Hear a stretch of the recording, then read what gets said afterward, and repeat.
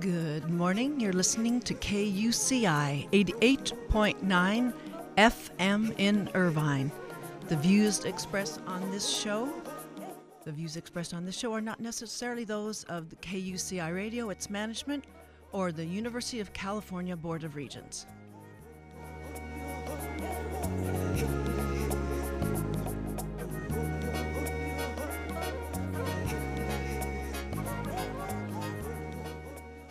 Welcome to Ask a Leader. I am your host, Claudia Shambaugh. Today, we have a special insider's perspective on autism with my first guest, Deborah Lipsky, who will help us rethink what this diagnosis means. And later in the show, I'll offer a tribute to pediatrician Dr. Marc Lerner, who leaves UCI Medical after 28 years of service. We'll be back in a moment.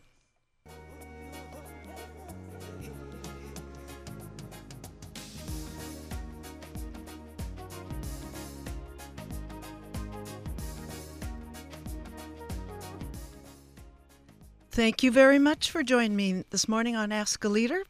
My first guest is Deborah Lipsky, an accomplished writer and public speaker based in Linnaeus, Maine. That's where she's going to be talking to us from.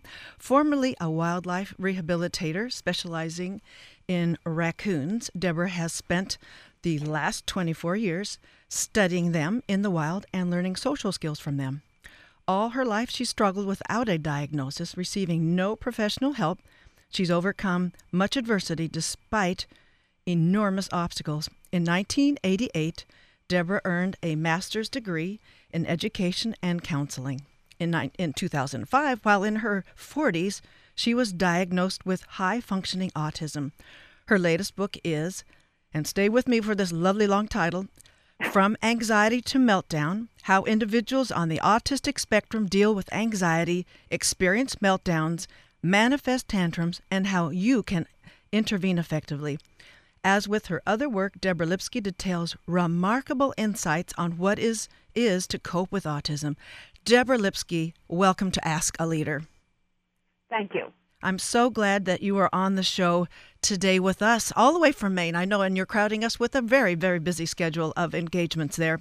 First, Deborah, let's go over the language and the labels that are useful, that are acceptable to you. How do we refer to each group of whom we speak? Autistic, non-autistic, ASPE? What are the labels we get to use from this show onward? Well, that's going to vary from individual to individual. The label that I prefer for myself is the same that Temple Grandin prefers for herself, and I am an autistic person. I prefer that title because to say a person with autism sort of implies I'm a person with a disability that's dragging like a ball in the chain. I see. I am proud to be autistic. I think differently than the rest of the world, and that is part of who I am and not a diagnosis. So it's part of my character. I am not an ASPE because I have high-functioning autism. I do not have Asperger's. And I also don't look at the world as autistic and neurotypical. There's nothing typical about people who don't have autism. I refer to the world as either people that are autistic or not autistic. That's what we can use then. That's acceptable. Yes. Non-autistic people is much better than neurotypicals. Because, right, it could be not typical in other ways. And as we were talking about prior to this program, we like to, both of us, I think, and others like to look at this whole continuum as a spectrum, a continuum that all of us are on at a different place. And some are high functioning, some are lower functioning, but there are all sorts of characteristics that we all have a smidgen of. And some maybe more persistently, and some maybe it's a matter of some sort of coming and going in sharper relief. Is that fair to say? I think it's fair to say. I think a great analogy is, and bear with me, it's a little intense, but it makes a lot of sense. When we're looking at autism as a spectrum, think of pregnancy. Think of a woman who's maybe 3 months pregnant standing next to a woman who's 9 months pregnant. Now, they both have different characteristics. Say, for instance, the 3 months will probably barfing her brains out in the morning, not feeling well, and she doesn't show at all, versus the woman who's 9 months pregnant and obviously doesn't have the morning sickness but is obviously very large. Now, they both present differently, but they're both still pregnant. If they both went to the dentist for a cleaning or an x-ray, they both still would need to put on lead vests. So it's the same thing with autism. It doesn't matter whether you're really high-functioning or you're nonverbal. The way you interact with us is the same. Really? It's that? We're all still autistic. It doesn't matter. When I work with either nonverbal individuals or I work with people with Asperger's, how we perceive the world is identical. It doesn't matter. And that is the key that I think readers have to, or listeners have to come away with, is that it doesn't matter where your child is on the spectrum. They're still going to think and process things very similar to somebody else with autism on a different level. Now, one thing you mentioned was you distinguished Asperger's from high-functioning autism, but my understanding is a great many people with Asperger's are very high-functioning and on the spectrum. How do you make your distinction that you do? Well, unfortunately, being autistic, I make my distinction based on the DSM-4. I was diagnosed with high-functioning autism. My diagnosis is 299.00, and Asperger's is 299.80 or 90. There is a minor distinction between the two, and again, it's really irrelevant at this point because my understanding is the DSM-5 in 2012 is going to eliminate Asperger's as a complete diagnosis. And remind our listeners, DSM. It's a diagnostic criteria used by various agencies. It's standardized way of looking at different, I hate to use the word diseases, but illnesses or diagnoses, mental health issues. And the DSM-4 diagnostic criteria manual 4 or 5 comes out next year. Right, and I do remember when some of that nomenclature had been reconsidered, and it was quite controversial in that I guess some people began to use and relate and work with various labels, and that it was a little disheveling. And it may be, of course, as you said, when it's reconsidered, that may be some more disheveling of labels. But I appreciate, Deborah Lipsky, you're giving us what works and a better understanding about that. Well, when you say that you view autism as a cultural difference rather than a disease, you really are offering all of us a very special perspective. How did you arrive at this understanding, which is very different for most of us? Well, I think first I arrived at this understanding because this is a very sobering statistic for your listeners, but the leading statistics say that adults with autism, the leading cause of death in adults with autism is suicide. Wow. Now, and that comes from a lifelong history of being told we don't fit in, we're a disease, we're an epidemic. I'm really getting tired of these commercials that say, cure autism now. Mm-hmm. Please don't cure me. I like the way I am. I'm the same as you and anyone else in this world. I just think differently. I think more rationally and logically, and I'm beginning to think that the people with a disability are those without autism. Because when I try to navigate myself in your world, you make no sense. And the case in point is I actually just had to fly in from somewhere. Oh, we were going to get to that analogy. I'm glad you're getting to it right now. That's perfect. It's very rich in your book on Anxiety to Meltdown. It's perfect.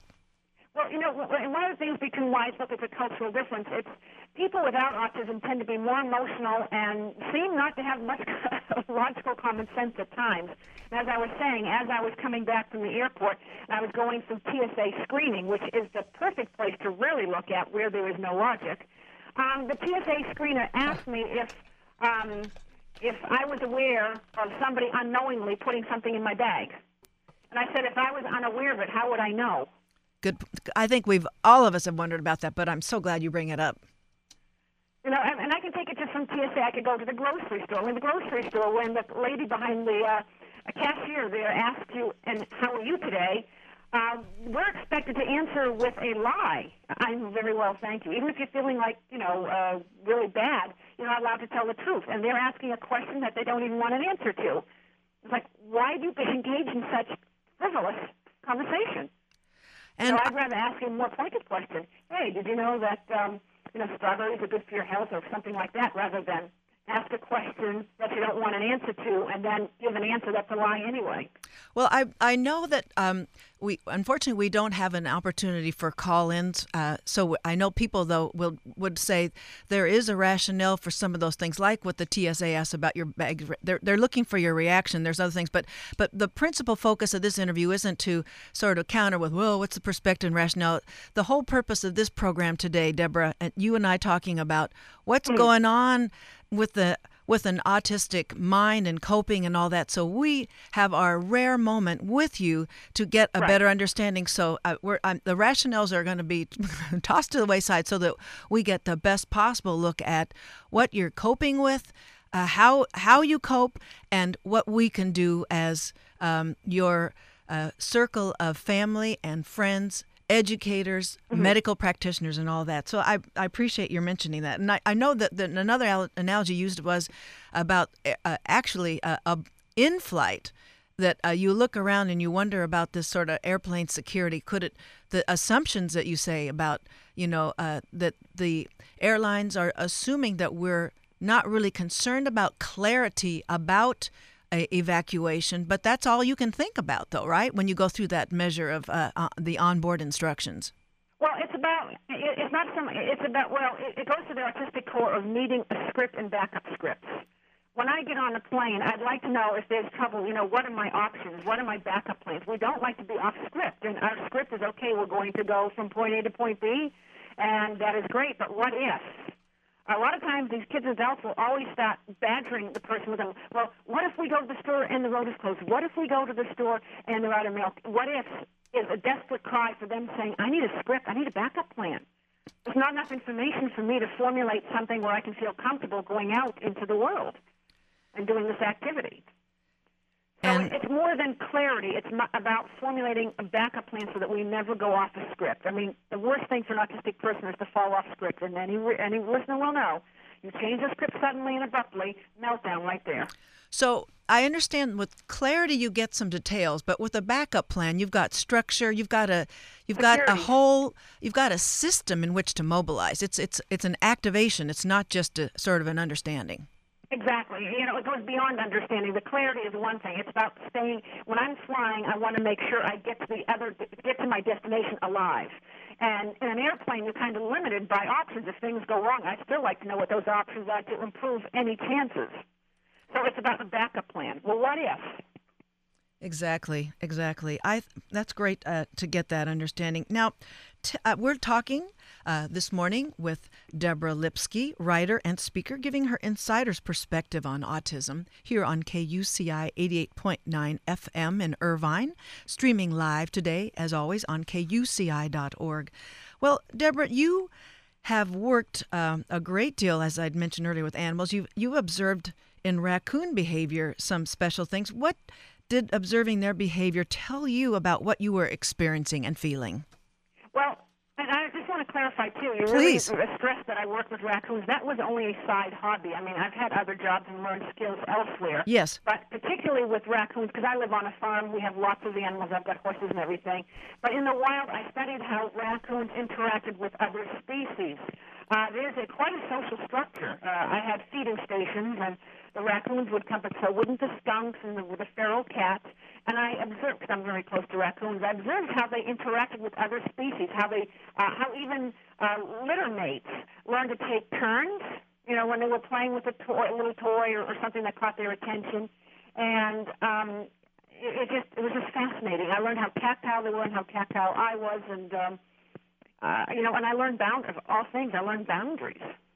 That's fascinating. You picked up on them being tactile. You had to have been really astutely observant to get to that level of their functioning. It's not so much astutely observant as it is a gift of autism, being so overly focused and a special interest. We'll talk about that. Interest of mine. Overfocus is a main feature, and actually, Dr. Lerner, with whom we're going to hear from later in the show, he does talk about overfocuses, where it's been changed from a different kind of a diagnosis and how it's been better addressed. But so anyway, it's that very feature that provides an amazing sort of aptitude for research and interpersonal, intrapersonal kind of functioning. It's right, just and this hyper-focus is what allows us to break outside the box and make major contributions to society, like Madame Curie, Diane Fossey. Some of the more modern day people I don't want to mention because I'm not sure I'm supposed to on air, but there are people. Oh, you around us surely today. can. I think you can. We just can't go into obscenities, profanities, and decencies. But yes, you can name names. Well, Dan Aykroyd admitted to having Asperger's, and if you look back at his comedic style during SNL, you'll see it's a different kind of humor. Bill Gates is pretty much a read his life story, and boy, it screams Asperger's all over it. And Yes. his ability to hyper-focus in on computers. I mean, he revolutionized the world with the PC. I thought his hyper-focus was market share, too. Maybe not innovate as much as just keep, focusing on that market so that he could But it doesn't matter. complete. He still focused in and zero or honed in on one particular area Yes. and would not let go. Very tenacious. Yes. And that tenacity is what, in whatever area it pays off, because we just don't let go. I mean, it's called obsession to some people, or a problem to others, and everything is a double-edged sword. And I'm using a metaphor there. I've learned them; they're kind of cute. Right. It's a double-edged. I would never grab a double-edged sword if I was in trouble. I mean, I would grab something else, but don't think that.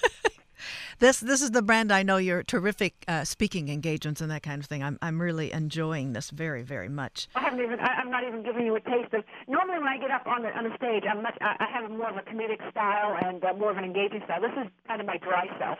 Well, we know that that's there, and we're going to ask about bookings and things like that where people can hear you. But for now, it's so important that we get a chance, because I first learned about you from the Kingfisher. I'm trying to think of the publisher. Jessica Kingsley. Jessica Kingsley publication. Kingfisher's a fish and has nothing to do with the publishing company I'm with. Yes. Yeah, that's my flipped perspective. And so through that regular posting of their publications, I'd seen your terrific work on anxiety, and so I thought it's really essential that we all we use whatever means, and I have this radio show to explore what this is. It's really hounding those autistic individuals in coping in this world here. Well, I understand that much has been said about how you compare with Temple Grandin. You just earlier made a fleeting reference to her as also being autistic, who she made her self-discovery also through animal behavior. Let's talk, Deborah Lipsky, about how you two differ, where you part from her experience. Wow. I will only say this, and I can only go by when I've heard her speak a few times. And one of the major differences, and she could have changed her philosophy by now. This was like 2-3 years ago when I heard her speak. But she really stressed that early intervention was extremely critical. That the child get early intervention, before the age of 6, in order to really make a difference in that child's life. And I'm completely opposite. To me, it doesn't matter where you are in terms of what age you are to get a diagnosis. I mean, parents who get their child diagnosed at 16 still have just as great a chance as those that get diagnosed at 6, all depending on how they handle it. So for me, and I got diagnosed at age 45, and before that I was a recluse. I couldn't hold a job, and being autistic made me very successful. So it worked. It gave me job security later on in life when I needed it the most. Well, I want yes. And Temple comes from a different generation. She is like 10 or 15 years older than me. She grew up with a nanny, so her environmental influences were different than mine. It just, somebody who goes on the circuit who's 10 or 15 years younger than me would be different than me, too, just because environmental, social, economic status, et cetera, comes into play also in how you handled it. I mean, I grew up very German, so for me, there was really no issue of autism in the house because my mother was so strict and rigid and concrete and literal. It just blended right well with my diagnosis. We didn't know there was a problem until I left the house to go out into the world. So the two cultures of autism and sort of the Germanic orderliness really fused nicely in your upbringing. It is so. I wouldn't be surprised if Germany has some of the lowest rates of autism in the world. And if you look, it's not because they have the lowest rate of autism. It's because as a culture, they're so close to being autistic, it isn't funny. Wow. We heard that here first on KUCI 88.9 FM in Irvine. That's an amazing consideration there. We're listening. Well, I grew up in Germany. I mean, I'm born in Germany. I grew up in Germany. I grew up under the very strict Germanic. I don't know how Germany is today, but I mean, I know 40, 30 years ago, it was very strict, right, rigid, and very, I referred to my mother as mother and father. It was very pedantic language. I just want, for those who have joined us, we're talking with Deborah Lipsky, writer and speaker. She's giving her very privileged insider's perspective on autism. It's not so privileged anymore as we get to more of her publications and access to some of her speaking engagements. I'm just wondering, though, doesn't it really matter, Deborah, that your high-functioning aspects helped you to function as well as you have without a diagnosis for as many years as you have? Yes, and again, this is, I want your listeners to know that God doesn't make mistakes. There's a reason for everybody, and if you have limitations in one area, trust me, there will be great gifts in other areas. And for me, the ability to learn to adapt, and I call it the cloak and dagger effect, blend in without, so that people, I can still keep my autistic traits but yet not look autistic. And that innovation, to try things where I blend in, stems right back from the gift to think outside of the box and to be different and to find a solution. See, the autistic model is for every problem there's an answer. That's it. It's concrete. There's an answer for every problem. There's just we have to hyper-focus to find it. Okay. It's black, it's white. It's black and white. Really, we don't live in a shade of gray. We really don't. We may come across some of the children that grow up and are taught social skills, and even I've been taught to make it appear like I can accept areas of gray, but the reality is we don't. Now, in your book, Deborah, From Anxiety to Meltdown, you offer some compelling insights about what's going on when individuals with autism are trying to cope. You talk about melting down, freezing. Can you give us some examples of what leads to meltdowns and tantrums? Well, first of all, let me clarify this because there are other books out there on meltdowns, and they interchange the word tantrum and meltdown. Meltdowns and tantrums are diametrically opposed from each other. They're not anywhere close. They're two different beasts. A meltdown is an involuntary reaction to overwhelming stressors, be they cognitive stressors or sensory stressors. A tantrum is a willful choice to manipulate somebody else's behavior. It has nothing to do with autism.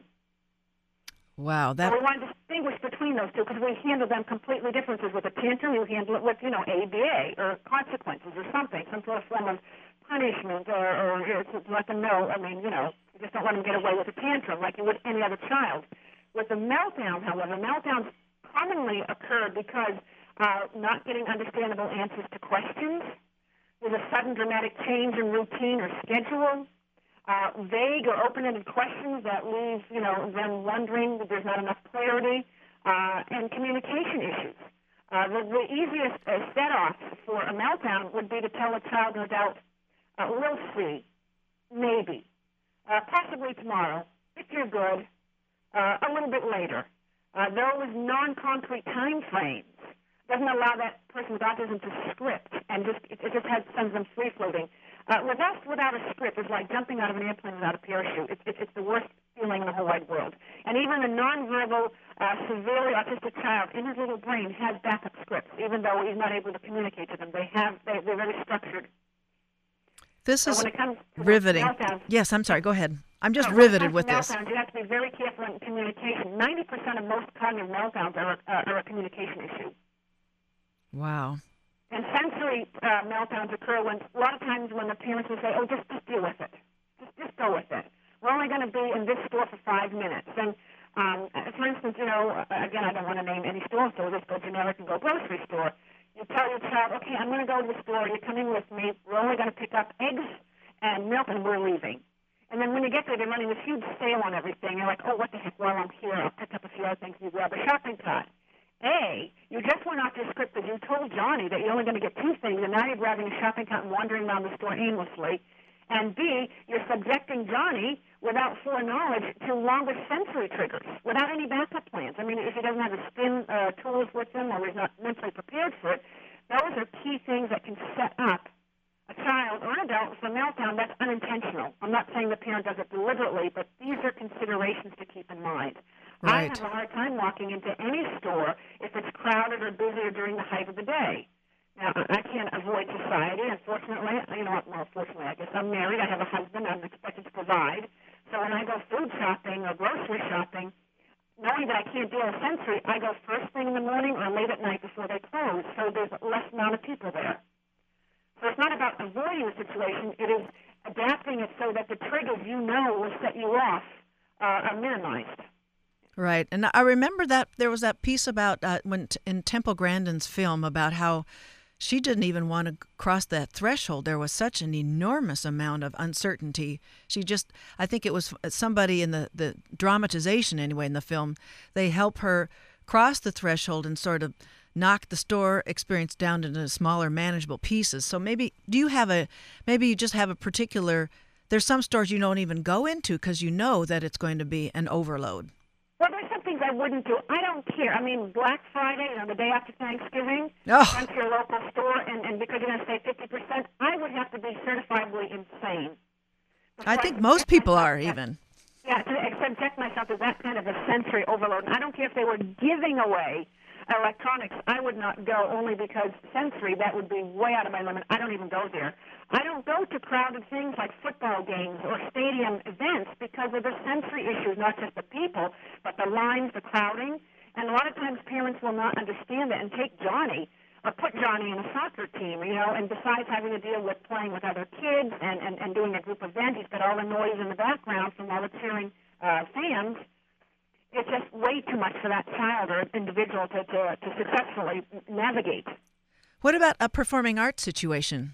What are you faced with there? Is that a manageable prospect, or is that still inordinately overly stimulating? Well, in terms of them going or them being in it?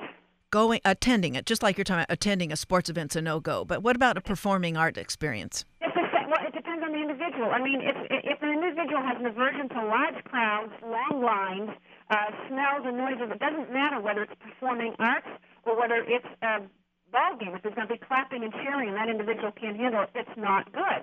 But every person with autism is an individual with strengths. There are some kids and adults with autism that could be perfect in a stadium and love that. Mm-hmm. I have no issue with that. Or they know the ritual of the sport event. They know the baseball ritual. They know what's... So not all individuals with autism, have sensory issues that revolve around noises. I mean, there are some that have no problem listening to the clapping, the cheering, and the hooting, and the hoopla that goes on with a sports event. Uh-huh. So it's up to that individual. There's no one pattern that fits us all. We all have our own unique abilities. Mm-hmm. Just like I love to collect military items, and you don't. You do you? I can't say all people should, collect military items because that would be an unfair assessment. That's not your strength. You might love to crochet, which would absolutely kill me out of boredom. So, you have to understand. I always say, understand and know the individual you're working with. Find out what their likes and dislikes are and their strengths and their weaknesses and work from that. If it's something that they want to attend, encourage them and do everything you can to try to minimize the known stresses that they might anticipate, and teach them. It's about empowering these kids when they become adults, when they lose all services at probably age 21, to learn to be able to adapt and mold and find unique solutions to everyday problems. And that adaptive capacity is sliding scale with how high functioning one is. So it's a huge factor. Well, it is, because you have to, because autism is just not, like you said, it's such a spectrum. What might work for the high-functioning autistic person obviously may not work for the and I don't like to go low-functioning. To be honest with you, these okay, kids straighten me up. Nonverbal kids are not low-functioning. They are extremely, matter of fact, they're even brighter sometimes than the rest of us. You know why? Because when that child learns to use a Dynavox, when that child learns to use the PEC system and can't communicate verbally, what extreme intelligence it took to overcome that barrier and still find a way to communicate. What a miracle. What a miracle. So instead of putting the functions all along, or the functioning degree of functioning on the spectrum, it's a matter of features all up and down. It's a nonverbal shows somewhere on the spectrum that reflects the individual's, inability to express in words what they can understand. But we that's an interesting point to refine that verbiage so we can recognize that there's a person in it. And I've always wondered when I'm approaching let's say, a nonverbal autistic individual, whether they're an adolescent or an adult, tell me, Deborah Lipsky, how do we know whether we have permission to, let's say, grasp their forearm and sort of connect meaningfully? Okay, well, first of all, I do a lot of consultations that revolve around nonverbal individuals. And again, it's going to vary from individual to individual, but one of the key things to look for is when a nonverbal individual wants to communicate with you, they generally don't come up into your face and say, or make, they generally come up alongside of you or into their peripheral vision, and they might extend an arm out. Or they smile or vocalize. That's what the smiling and vocalizing is giving us a great deal of understanding, isn't it? Smiling and again, it depends on, your question was so broad because I'm sorry. I am the one-on-one aide working with that nonverbal child. I would interact a lot differently than if I was a stranger that just came in. Okay. For instance, when I come in and do a consultation, I have to see the environment. And when I first meet that child, I say, well, come on up and meet Mary. And I'm like, no, I don't want to intrude. What I'll do instead is because this person doesn't know me, I might sit next to them and wait for them to make the interaction first, rather than stress them out and say hi and look at me and touch them. Right. This is a really poor analogy, but it's the only one that really Let's use it. And if you were to treat us like a little puppy or a little kitten, like an animal, how do you approach a strange puppy, right? Do you go up there and go, hey, puppy, kitty, or kitty, kitty, kitty, and run up to it and just very friendly and make overt gestures? No, we approach an animal that we don't know very slowly, right? You put your hand out slowly, walk slowly, not make eye contact, and be non-threatening. So you don't want to be gregarious and outgoing and happy and bubbly if you don't know the individual with autism who's nonverbal, but just very cautious, like you're approaching, a neighbor's dog for the first time. And let them come to you. Yes. There was one I remember. I thought, well, I'll just show. I was just 2 days ago, and I was on my bike, and I sort of turned the bike around, and they were I offered my handlebars, and he was very tactile with all the pieces around the handlebars, and I wanted him to squeeze the brake, and that was the thing to do. It was pretty. I'm glad we worked out that moment. It's somebody I see occasionally. I don't know the person well, but we recognize each other. So I always stop when I know I can. And anyway, so that there was a sort of a tactile kind of offering. There is.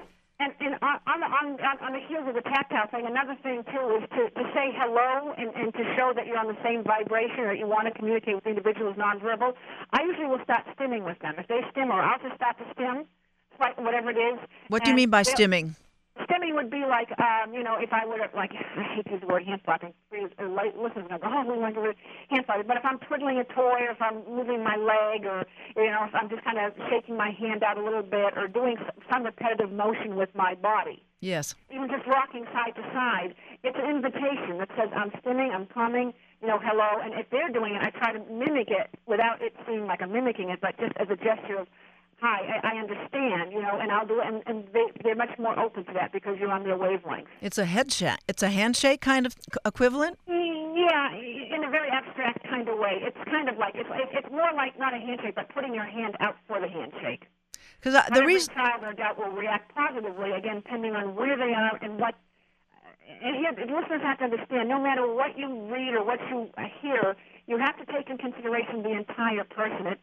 All the strategies I just talked about, or the things I've talked about, will not work if you have an individual who's been beaten or abused or been subjected to environmental factors. Right. That go above and beyond. And so, you can't just blanket and say, we do this, we do that, generally under normal circumstances. Well, there's so much more I wanted to ask you about today.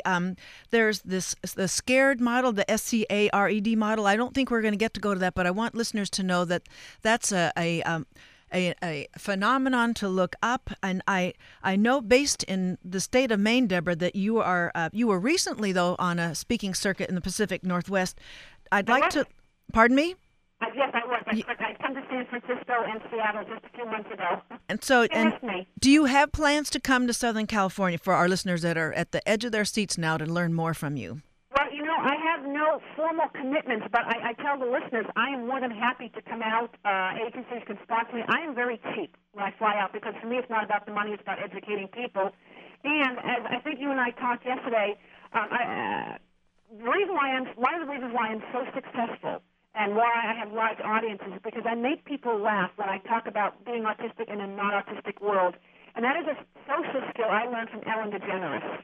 Yes. I spent years studying her comedy and watching her show, learning how she interacted, and she became my role model. And more powerful. She's a more powerful role model to me than Helen Keller was, who was my role model, prior to that.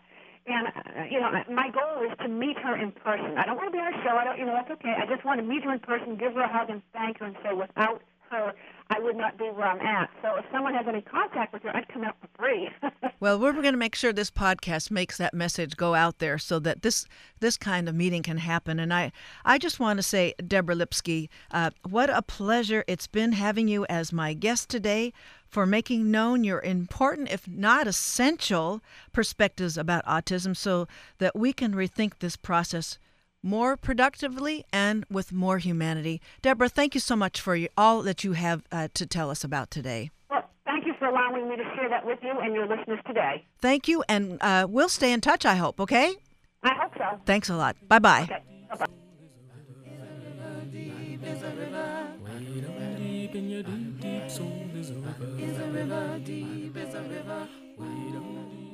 We'll be right back after a brief station break to pay tribute to Dr. Marc Lerner with an interview about his work at UCI, where he's headed. Way down deep in your deep, deep heart is a fire. Deep is a fire. Way down deep in your deep, deep heart is a fire. Deep is a fire. Way down deep in your deep, deep heart, fire is ablaze and love is a spark. Way down deep in your deep. Welcome back to Ask a Leader. My second guest on this program is Dr. Marc Lerner. He is a pediatrician and the developmental specialist at UCI Medical. He's been here for 28 years.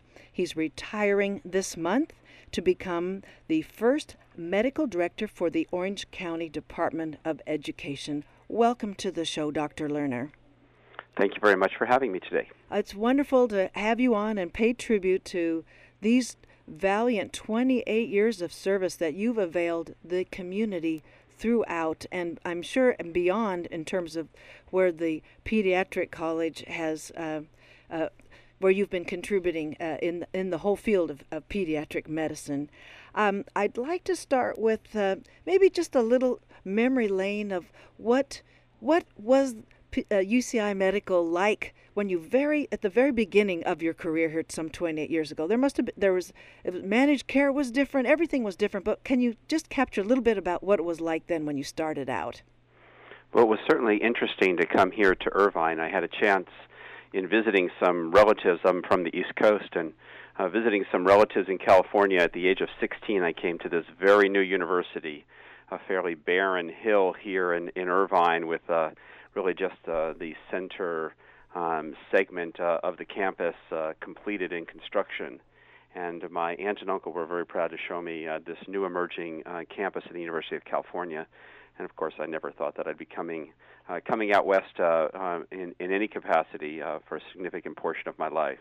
But when I arrived at the medical center, we were really in transition. It's something that seems to be a part of everyday life here at UCI, to see transition in buildings. Obviously, we have a brand new hospital up in Orange. All of that was really just a dream for many in the medical center going back to the 1980s. But when we first began, for example, in regards to our service to families here on the campus at UC Irvine, we were working out of Centerpoint. Many of the families may not recall there was a time when we really didn't have Godshock Medical Plaza or any of the on-campus. Oh, I couldn't remember before then, but that's amazing. Yeah. Go ahead. So those were some of the early times, and then of course the campus community has been built substantially with a sequence of housing opportunities for faculty and staff, which has led to the growth of the UCI community, which has really been a source of joy for me. It's really a very special opportunity to be able to serve one's colleagues and their families, and I've really had quite extraordinary families to work with. These are members of our academic community, members of the campus service community, some of the members of the medical center, and the families are all interesting. They represent, as all of us know from our everyday work, families who come from the four portions of the world to UC Irvine to pursue academic excellence, and their pursuits, their academic interests, and even their families are really a source of great fascination, and it's been a joy to work with families here on the campus. Well, I think it's one of the many generous streaks of yours, Dr. Lerner, that you were willing to be residing right amongst all of your clientele, your patients here, that at any time I'm wondering when you might have been broadsided with a request when you had had to generously guard your own kind of downtime, that kind of a thing. So I think it's a real tribute to you to have availed yourself in so many ways, right where you decided to reside as well as to practice. Well, thank you very much. Absolutely. Well, I wanted to say how much so many, I'm a part of that community to which you refer, and so many of us have so generously received your largesse, your medical expertise in dealing with questions that we never knew as parents we were ever going to have to deal with, whether it was some kind of a terminal situation, a behavioral kind of crisis, a developmental delay issue. You have really been there to sort of to hold that hand in a special way. And I want to, as we pay tribute to Dr. Marc Lerner this morning on Ask a Leader on KUCI, 88.9 FM in Irvine, KUCI.org, that one amongst us, one of the nurses on your staff, Winnie Ramos, has also weighed in with how knowledgeable you've been, as you've been able not only to talk to patients, but you've been able to talk to the parents of those patients, and as you've given them a first-time diagnosis that they weren't ever aware, they never thought they'd have to deal with, that you have had a special touch with putting a better light on what that diagnosis meant for that parent's child, and find a way for them to see that it was not the end, but just a new tack that the family, the child, the patient were taking. And I want to include that in a tribute this morning as we talk to you. And you've and Winnie Ramos was also herself lauded for her nursing service here at UCI in this last this quarter here. So it's a tribute from a tribute. But so have you noticed? Do you want to talk to some of the trends in those kinds of diagnoses in development? Your developmental specialist, in how people have taken up the charge with dealing with those diagnoses. Have there been changes that you can talk to us about? Well, certainly there is an ongoing review of the criteria which help us to establish the presence or absence of a specific developmental disorder. The most notable of those sequences has to do with the reviews that are part of the nomenclature for the Developmental and Statistical Manual for Mental Disorders. And I think one of the ones that's been most striking to our community and many others across the country have been the changing criteria to establish a diagnosis of autism and related disorders. Yes, indeed. And so we've really seen a growth in this condition. Many children who in the past were identified for one or another of their specific developmental features, for example, being overactive or possibly having a problem with language or learning, now are recognized to have significant social difficulties, difficulties with aspects of over-focused or stereotypic thinking, as well as these additional behavioral concerns. And so we've seen a growth which has really taken the portion of individuals identified with autistic spectrum disorders from a number of 1 in 2,000 when I was first trained to now establishing that diagnosis nearly 1 in 100 boys, approximately 1 in 140 to 150 of all of our children are being identified on the autism spectrum. And I think that that's been a source of concern and sometimes confusion for families. We see many families who have sought to identify some type of an external contribution to this growth in the diagnosis of autistic disorders.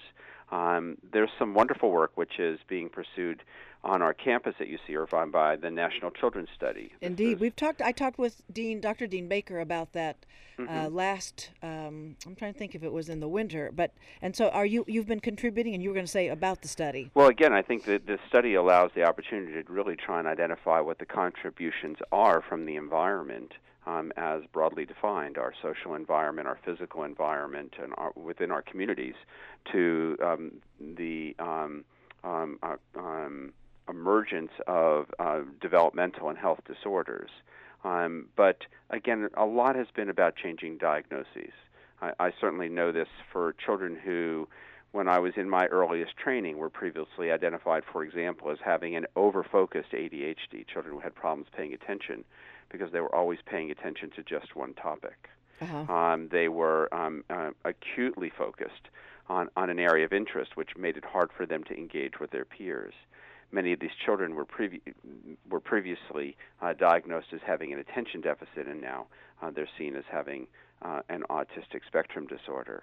So that we see the incidence of ADHD being significant, but if 1 in 10 children have an over-focused ADHD, one might anticipate that that might represent, again, at about a rate of 0.5% or 1% of children, and that becomes the kind of incidence, in fact, that we now see described in many of the more recent studies. And are you thinking, though, that as much an environmental factors in play as a genetic component to this? Well, this is an area of active research and debate. There was a recent article that came out really within the last week or two trying to address some of the possible differences in the rates of ADHD between fraternal and identical twins. I think we're certainly identifying a whole host of new genetic contributions to autism. There are a lot of gene areas and gene products which have been linked now to autistic-like behaviors.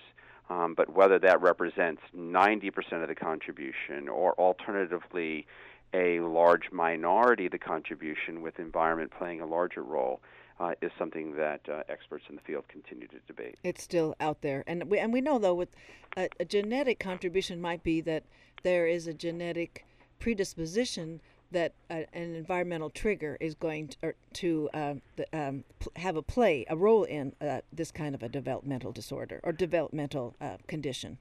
That's certainly true. Certainly it's been an area of concern in many households, but I think we've had some false paths. For example, the over-focusing on a possible role for vaccines or vaccine components as contributing to autistic disorder, and that's an area in which some very early and at this point now recognized to be weak science has created, I think, some undue stress for parents and in fact has likely contributed to some of the vulnerabilities we now see for reemergence of serious infections in our community. The whooping cough and all the other. The whooping cough in California and the deaths from whooping cough and the thousands of cases of whooping cough being just one example. Measles, which is starting to show up again in the United States, that too. Being a second. Wow. Just when you thought you had enough to deal with pediatric medicine colliding with public health concerns, that reaction and the pushback of simply meeting vaccination requirements and that kind of a thing. Well, I wanted to find out with your new role in at the Orange County Department of Education, what would that look like, and how will we be able to follow your leadership in that at that jurisdiction? Well, I'm really very excited about this new opportunity. And, obviously this is a bittersweet moment. It's Yes. a new opportunity, and it's at the same time a difficult thing to say goodbye to patients who've been such a source of inspiration and joy to me. It's been a two-way street, Dr. Lerner. Well, thank you. I will be beginning approximately mid-August in working with the Orange County Department of Education under the direction of Bill Habermill. And I am in a position which has been supported by the Hoag Family Foundation, by our healthcare agency, and the Orange County Children and Families Commission. And they have recognized the opportunity to try and strengthen some of the work that's been done on behalf of the wellness of Orange County students, recognizing, of course, that children who are well are going to be ready to learn in a significantly higher fashion than children who are struggling with issues, whether they represent medical health, physical health. Some of the issues we see even in the area of obesity, all of these things influence our children's ability to be able to engage in the task of moving through childhood and accomplishing the academic learning, which will really be the base for their future life success. And so they've created this new position. They've asked me to come and engage with groups such as the groups working on aspects of health and wellness in our schools, with our school nurses, who are a group that are really quite important to me. Yes, and with Dr. Dan Cooper becoming the director of pediatrics with UCI Medical, you sort of there's a brain trust that's well acquainted with each other as you take on this new position with the Orange County Department of Education. I'm very excited to. Again, part of my goal, if I do this well, will be to help. To create a connection between some of the extraordinary scientists at UC Irvine, whether it be in our School of Public Health, our program in nursing, or in our Center for Translational Science, with the resources of our both our Department of Education and also our individual school districts. I think combined, we really have an opportunity to be able to bring some of our emerging new knowledge on how to promote wellness and to promote learning in an optimal fashion to the schools. Well, your expansive take on where you can go with this position is most reassuring, that it's all the areas that are concerning us in public health as the exploding, growing giant of childhood obesity and everything looms over. I'm gratified to know that that's what you're taking on, and I know from past sorts of gestures from you, you've not shied away from weighing in on your concerns in public health. We've seen letters to the editor, to the local media about what's the safe way to go for our daughter's health, for reproductive health, for general health and developmental specialization. So it's really it's wonderful to make a tribute to what you've done and to look forward to see what you will be doing with the Department of Education. Are you in, so this is funding from these foundations that you talked about. Now, with an Orange County's perhaps proclivity to be, to address some budget shortfalls will there be a jeopardy of sustained support of your particular functions here as the medical director for this Department of Education? Yes, Noah. This is what we would generally consider on the university campus to be soft monies. It could be very soft. But again, that's part of our goal, is to try and identify an opportunity to show scientific and service advancement in a fashion that should be able to attract continued funding. But it's certainly, that's part of my challenge. I think, the better I do the job, obviously, the more I'll be helping kids, but also the more I'll be helping to ensure that there will be a continuation of the position past my time and participation, and hopefully we'll have created a foothold that will allow medical expertise to be wedded to our educational leadership and to our nursing leadership in the schools. I want to ask if there is a template for what you do at the county level, with what other counties, what other well-developed public state public health programs around the country for you to follow? Well, school health, again, is an established area of interest within pediatrics. There are school physicians who have been in leadership. There's a school health interest group within the American Academy of Pediatrics. Howard Terrace is a recognized leader in the American Academy of Pediatrics nationally for his work in San Diego and around San Diego County. There is a school physician for LA Unified School District, obviously one of the largest districts in the state. Indeed. But our country. The history in Orange County was that there were often individual physicians who were volunteering their time, making a commitment of their own personal interests, or going back 20 or 30 years, establishing small contracts to be available as a consultant to schools for the various kinds of concerns that come up under all of the economic pressures that you mentioned before. These kinds of relationships have generally slipped away, and that's one of the reasons I think that we've tended to see a loss of the position of school physician, not only in Orange County but around the state. Well, I am so glad to hear that with all the administrative literacy you can take to the really astute medical mind that you've brought to your practice here at UCI, that you'll be the one in charge. And I want to do a number of things. I want to say that we, all of us, owe you a debt of gratitude for what you have delivered in an inestimable medical practice here. We want to take stock of your leadership in the community with your public health voice, and I hope that as I continue to deepen what I try to accomplish on my program here on KUCI, that we can check in with you as you continue to develop your role as the director for the Orange County Department of Education, and have you again on the program. Well, thank you very much for this time, and thank you so much for those kind words.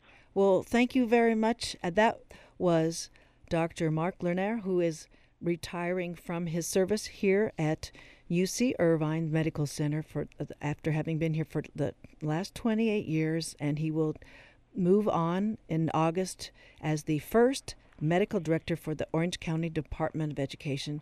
Dr. Marc Lerner, thank you and all the best. I want to thank you all for being my guest today, and we'll stay tuned. I am a medicine man, I do a medicine dance. I am a medicine man, I sing a medicine chant.